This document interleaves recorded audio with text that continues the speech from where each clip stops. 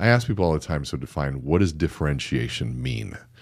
And everybody inevitably says to be different. And I always say, then if that were true, then why don't you show up in a clown suit? It's not about being different. There's a lot of things that are different. Just because you're different doesn't mean that you add value. It's time to get inside your own head. Begin with the psychology behind your behaviors and fuse it with an acute understanding of self-awareness, emotion, storytelling, body language, and more. Then look at it all through the lens of the latest neuroscience research, broken down to its most digestible form. And you've arrived. Enhanced messaging, deeper connection, heightened influence, and a greater impact on the world. Welcome to the neuroside of influence and leadership with Rene Rodriguez. All right, welcome to another episode of the Neuroside of Leadership and Influence. And today's topic, we're going to talk about differentiation strategies. And that actually comes from a broader topic called competitive strategy. And if you're listening to this, you're probably in a competitive situation or a competitive market of some sort. And if you're in business, you are competing. And so this fits into how you compete in the marketplace. And we're going to talk about all that. So I'm excited because this is something that I have talked about for a long, long time. And it's not something that people talk about. They talk about it, but I don't know if they always understand it. And so I want to unpack it. I want to go deep on it. And I want to give you some new ways of thinking about it and also see how it applies in terms of leadership influence. I want to talk about some of the science behind it, and I want to think from just some different angles here. And so the first thing is, of course, what we always do is let's define some terms. I ask people all the time, so define, what does differentiation mean? And everybody inevitably says to be different. And I always say, then if that were true, then why don't you show up in a clown suit? It's not about being different. There's a lot of things that are different. Just because you're different doesn't mean that you add value. And so let's go back to, if you haven't listened to the previous podcast, I try to make these things sort of play off of each other if you haven't figured that out yet. And so go back to start with the first one. These things sort of build, but also they stand alone. But you can't just be different. There's a great visual image, and I'll see if we can't put a link in the show notes of an axe that's made out of wood, but it's different. The handle isn't made out of wood. The actual axe head, the sharp part, is made out of wood. Very different, just of no value. And so you're not going to cut anything with that. It should be made out of metal and the handle out of wood. Just because you're different doesn't mean you're going to be valuable. And so the differentiation is a very unique thing. And I have never run up against anybody that has this definition I'm going to give you right now, because this, I think, to me, is the best definition. Differentiation is the ability to persuade people or to sell your product or service without having to lower its price. I'm going to say that again. The ability to sell your product or service without having to lower its price. Think about what that means. If you can sell your product or service and you don't have to lower its price, that means that there are no other different options out there. You are so different. You are so unique that they don't have another choice. And so when people talk about, well, we want to be different, but yet they're out there giving discounts, that means that you have to use a marketing manipulator like a discount to convince people to buy because you don't want them to buy somewhere else. And so just by giving a discount, you're already putting yourself in a position to choose a different competitive strategy. And so you got to be very honest with yourself about what strategy it is that you're using when it comes to that. And so differentiation is very, very, very unique. When it comes to in economics, and here's a mouthful that I'm going to give you, in economics, the whole concept of competition is the rivalry amongst sellers trying to achieve goals such as increasing profits, market share, and sales volume by varying elements in the marketing mix. So that would be price, product, distribution, and promotion. When they're competing in all of those areas. And all of us basically were competing. If you're in a direct sales environment, if you're selling something, you're competing to who gets the next sale. And that's kind of a short-sighted view of things. You should be thinking a little bit further, beyond that. You should be thinking about what's coming down the pipe, what's happening in your market, what's happening in a technology standpoint. What are the factors that are playing into the long-term interest rates? What's happening? What are the trends that are affecting you? Because the trends are going to affect sales coming to 1 year, 2 years, 3 years, 5 years for you.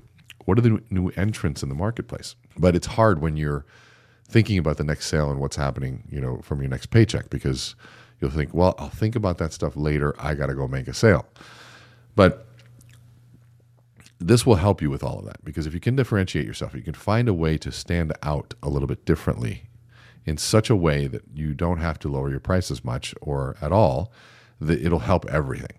All of this comes down to this question of, how do I compete? And let's go back to this beginning phase of this. And I want you to go back, and I want to take you back to this guy by the name of Michael Porter. Michael Porter was named one of the 50 most influential, probably was named actually the most by Fortune magazine, the most influential business mind or business professor, that ever lived. And so he's at Harvard Business School. But Fortune said he's the most influential. And he wrote a book called Competitive Strategy. It's a huge, thick book. And he also coined the term competitive advantage. And so think about it. If you've ever termed, well, what's your competitive advantage? You're quoting Dr. Michael Porter. And within that, he talked about how do you have a competitive advantage, but there's another deeper concept within that called a sustainable competitive advantage. And we're going to dive into a little bit about that concept of sustainable, right? Sustainable is where you want to get at. Competitive advantage is okay, but sustainable is where you want to be. And so what he said in there, that there's only 3 ways that you can compete. The first one is through being the lowest price. Think Walmart, right? It's pretty hard to beat Walmart. They beat up their suppliers and they beat up everybody. You're not going to find a much cheaper price than Walmart. And so that's the first one. Second way is through a niche or a focus. Valvoline is one. In our area, we used to have this thing called rapid oil change, right? You can fix a car in a lot of ways, but they said, we're only going to change the oil. And the third was, if you remember this place called Rainforest Cafe, they did through differentiation.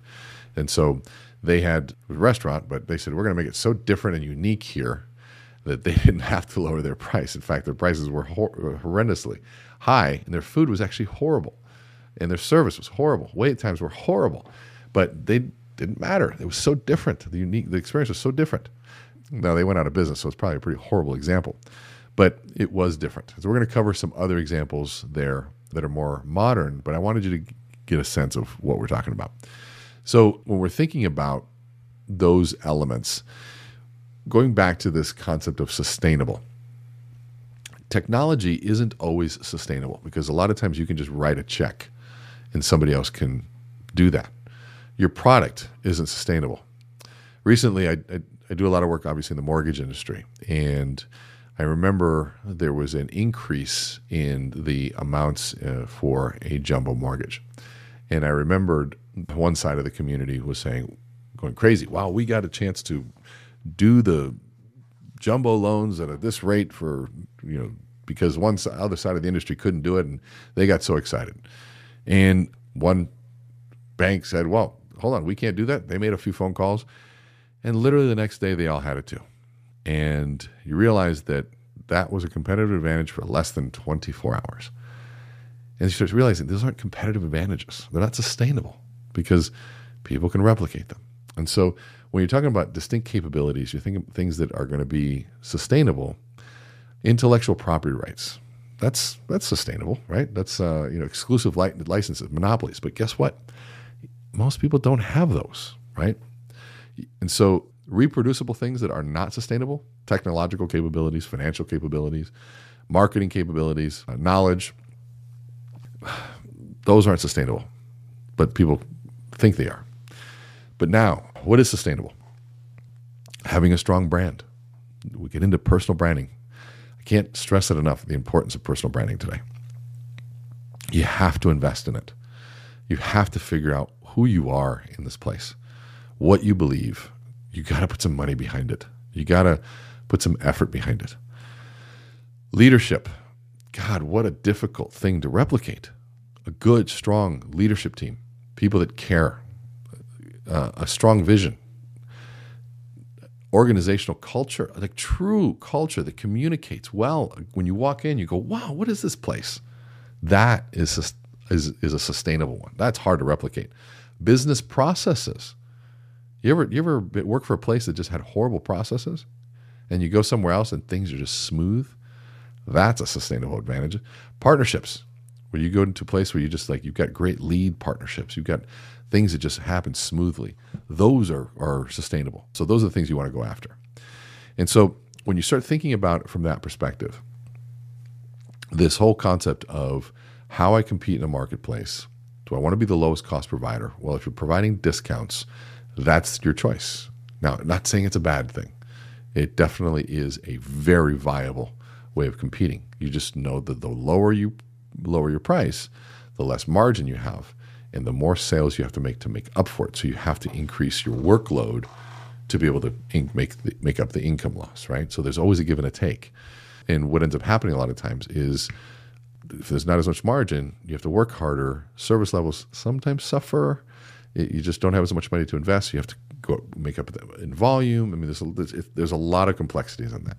And if you don't plan on increasing volume and you're lowering your margin, then you're shooting yourself in the foot.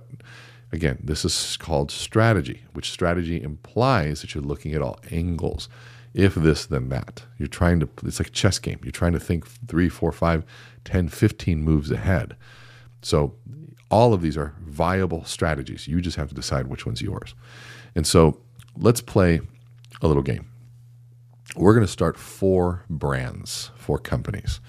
And I want you to see if you can guess what brand we're starting. So the first one is we're going to start an ice cream brand. And our marketing strategy is we're going to open up posh ice cream parlor shops, and we're going to get featured on the menus of high-end restaurants. Can you think about what brand comes to mind when we think about that? If you're thinking Häagen-Dazs, you are correct. So that's how Häagen-Dazs started. They opened up these really swanky, posh ice cream parlor shops, and they went to the nicest restaurants they could, and they said, taste this ice cream. Look at the quality of the cream that we used and the flavors and even the names and everything. And it says we're going to exclusive in these fine dining restaurants, and they position themselves as being this amazingly high quality ice cream. And that's how they got their start. And so that was Häagen-Dazs. And so now we're going to start a chocolate company, but we're going to do that by building a theme park. And we're going to focus on just one product, a chocolate egg. And we're only going to sell that egg around one holiday, and that's Easter. And if you're guessing Cadbury, ding, ding, ding, you are correct. And so Cadbury said, we're going to have just a focus. We're going to focus on one product, and we're going to build a theme park. Again, something very, very different and very, very unique. And it grew and grew and grew. And the next one that we're going to start, we're going to start a skin and body care retailer.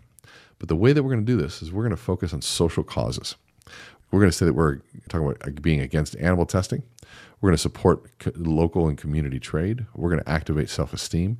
We're going to defend human rights, and we're going to protect our planet. If you're thinking The Body Shop, yes, you are correct as well. And so here is something that is totally different, that The Body Shop during their time rose and skyrocketed to the top. And the last one, we're going to start a circus. Now, at the time that we're starting the circus, we've got 2 big incumbents. We've got Shrine Circus and we've got Ringling Brothers, basically giving their tickets away for free in hopes that people will buy concession stand sales, and maybe some swag and some T-shirts and some hokey little gifts. And that's basically how they make their money. But we're going to do it differently. We're going to eliminate star performers. We're going to eliminate all animals, so we don't have to worry about PETA. We're going to eliminate aisle concession stand sales because it just seems a little cheesy. We're going to make it immensely more expensive. We're going to lower our cost by because we're going to host it in parking lots. And we're going to, let's see what we can do, increase the experience by adding live music. What did we just start? Of course, Cirque du Soleil. So all 4 of those examples had a couple things in common. One, none of them are U.S. corporations, because U.S. at the time of all of these had a mass marketing sort of access. Billboards, TV, radio, all of that. And outside the United States, it's not the same in terms of marketing. And so they had to do something very unique. But the other thing that they had is they all followed a concept called Blue Ocean strategy. And Blue Ocean strategy talks about 4 questions creating what they call the new value proposition. And they talked about, what do we create? What do we eliminate? What do we reduce? And what do we increase?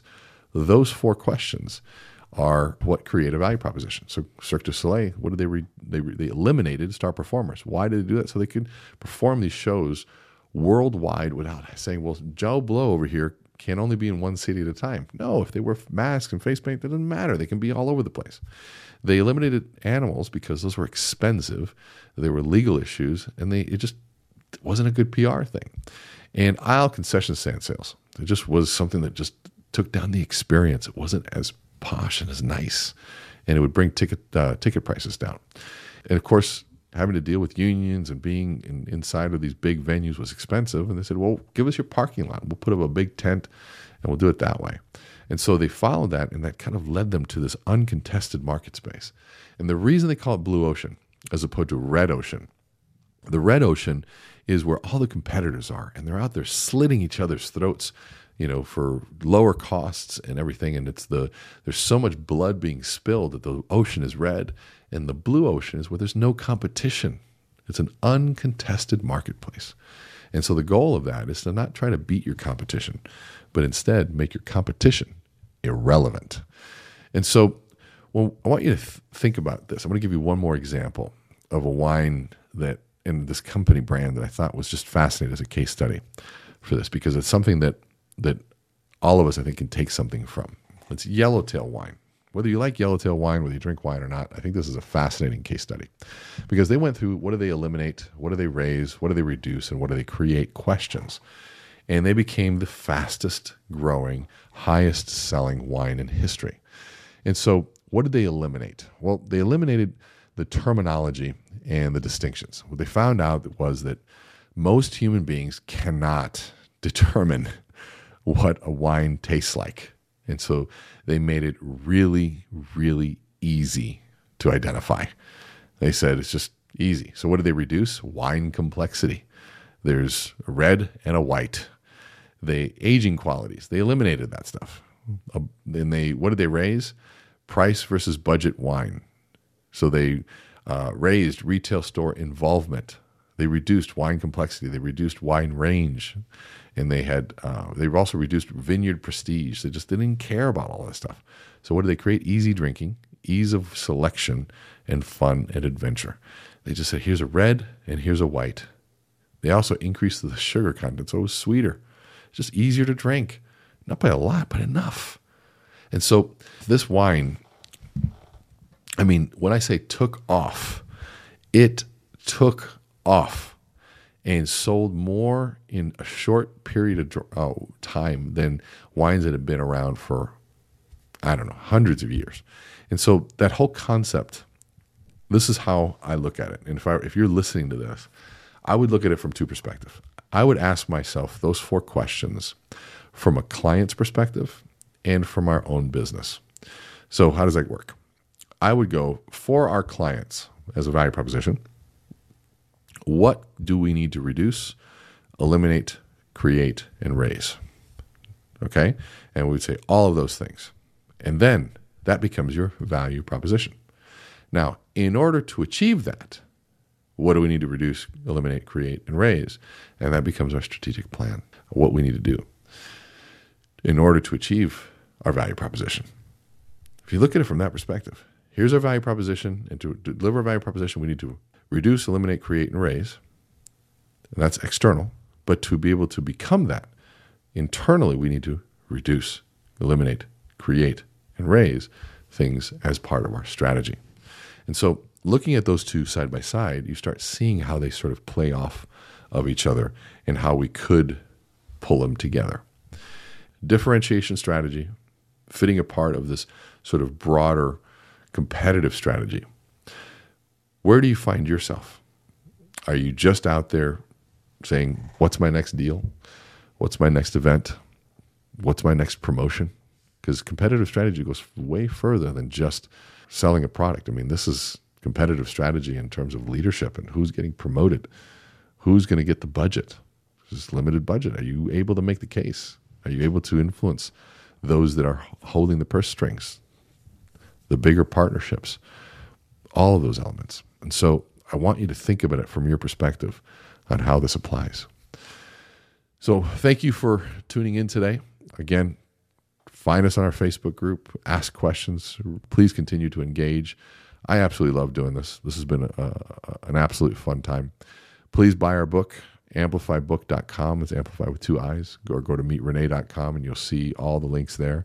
Continue to like, share, subscribe, all that stuff. The comments and the feedback's been fantastic. So we really, really appreciate you tuning in. And if you would, take a look at our AmpCon AmpCon 2022 in Las Vegas on March 14th, followed by Momentum Builder on 15th and 16th at Caesars Palace. All 3 events in a row at Caesars Palace Resort and Casino in Las Vegas. It's going to be a great time. So if you're there, register, use code Renee100 on both events, and you'll save $100 on mine. So right now, it's $395 a person after your code's an early bird special, which is going away very soon, by the way. So thanks for tuning in, and we will see you here each and every week. Take care. Thank you for sharing this time with us. If the experience resonated with you, follow us on Apple and Google Podcasts, Spotify, Stitcher, or amplifymylife.com. Share it with anyone else who's ready to amplify their lives. And remember to let our hearts speak in sequence. For more from Renee Rodriguez, visit meetrenee.com.